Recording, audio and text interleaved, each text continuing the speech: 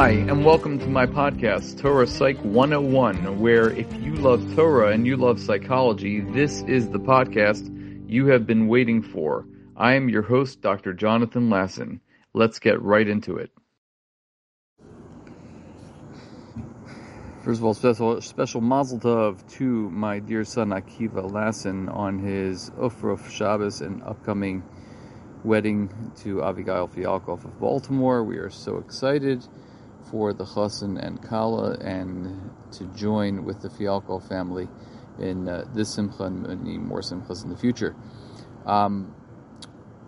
This Dvar Torah for this week I'm going to dedicate in honor of Akiva and his Ofrof Shabbos, because what I'm about to say is it really touches on a little bit of Akiva's personality, which I've been hearing many accolades, not just over the past week, but throughout his entire life. As a young 21-year-old, he has been accustomed, and we are accustomed as his family members and parents in particular, of hearing wonderful things about Akiva and actually watching his growth, which is just beautiful. It's been an honor to see such a wonderful young man grow into the person that he is now. So the Torah says in this week's Parsha that when you send away your slave after his service for 6 years, you shouldn't send him away empty-handed. The Torah tells us in Parak Tes Vav, Sukkim Yud Gimel and Yudalid, tells us all the ideas that you're supposed to give him gifts. And the question is, why is it that we are giving gifts to slaves? You know, it's enough that we house them and we furnish them with everything that they needed. And the Torah, we know, teaches us that we're supposed to treat slaves in a very, very exemplary way. So I saw a beautiful pshat from Rabbi Yochanan Zweig, which he quotes from a Gemara in Erechim, and he traces it back to the lineage of, or the roots of Avram Avinu and his chesed. We know that Avram was a paradigm of chesed, and when Avram returned to Mitzrayim, the Torah says that he went according to his travels. What's pshat? So the Gemara in Erechim tells us that what Avram did is he retraced his path, and he wanted to stop by the same inns, the same hotels that he stopped on his way there. He would stop there at those same hotels on the way back, which is really interesting. Why, if Avram was a Baal Chesed, he could stop in many hotels and patronize different hotels, and everybody could see his Chesed. But what Avram was really teaching, is a little twist from my own idea, is that Avram is really teaching a lesson in number one, psychology, and number two, how to conduct yourself in a Torah-oriented way.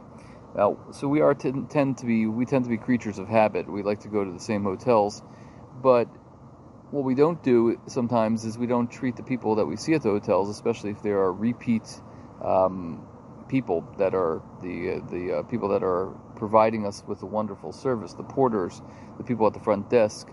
If you see the same people, it's a very good idea to really make good friends with them and to offer them gifts, to offer them what we typically do is we would make sure that we write a very nice review for them, because that's probably even a greater gift, because it tells their boss that they're doing a really great job, and perhaps they'll get promoted or they get some sort of other gift.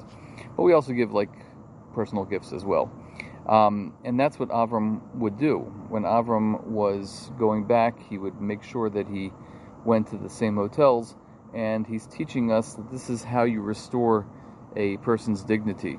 That when you go to a hotel and you go to the front desk and you see the same person, you say, "Hey Jim, thank you so much. I'm so glad to see you again. Here's a little gift that I got for you."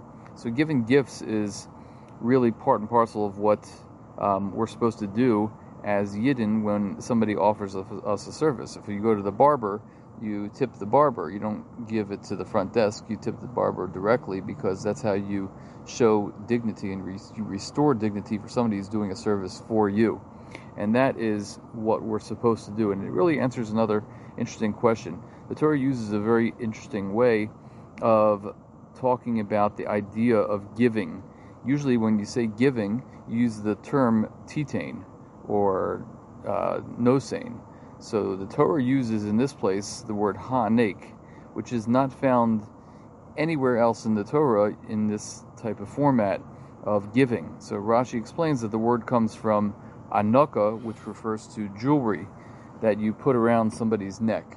So when a person is given jewelry, when a husband gives his wife a beautiful necklace, something that's done commonly in the yichud room when you give pearls or whatever is done in the customs nowadays, that is showing and restoring respect in the person that you are taking to be your wife.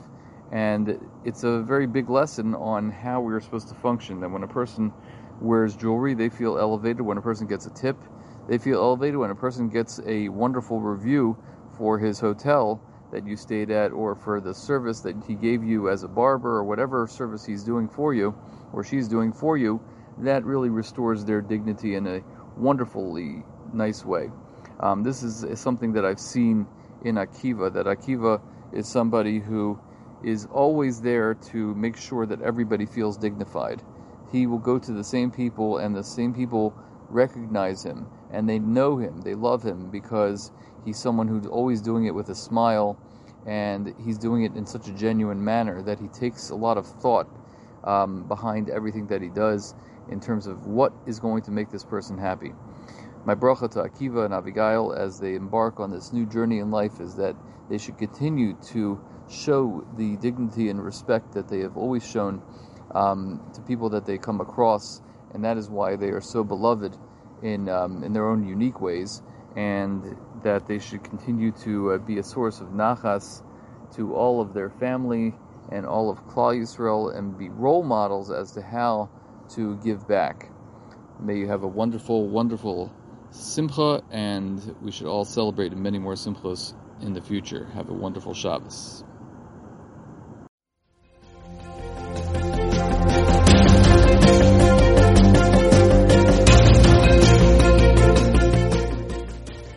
Thanks for listening to my podcast. I am Dr. Jonathan Lasson, a therapist, educator, and lifelong learner. I'd love to hear your comments, thoughts, and suggestions by emailing me at jonathanlasson2018@gmail.com. That's JONATHANLASSON 2018@gmail.com. I look forward to hearing from you and learning from you. I hope you enjoyed this podcast and are psyched for our next Torah Psych podcast.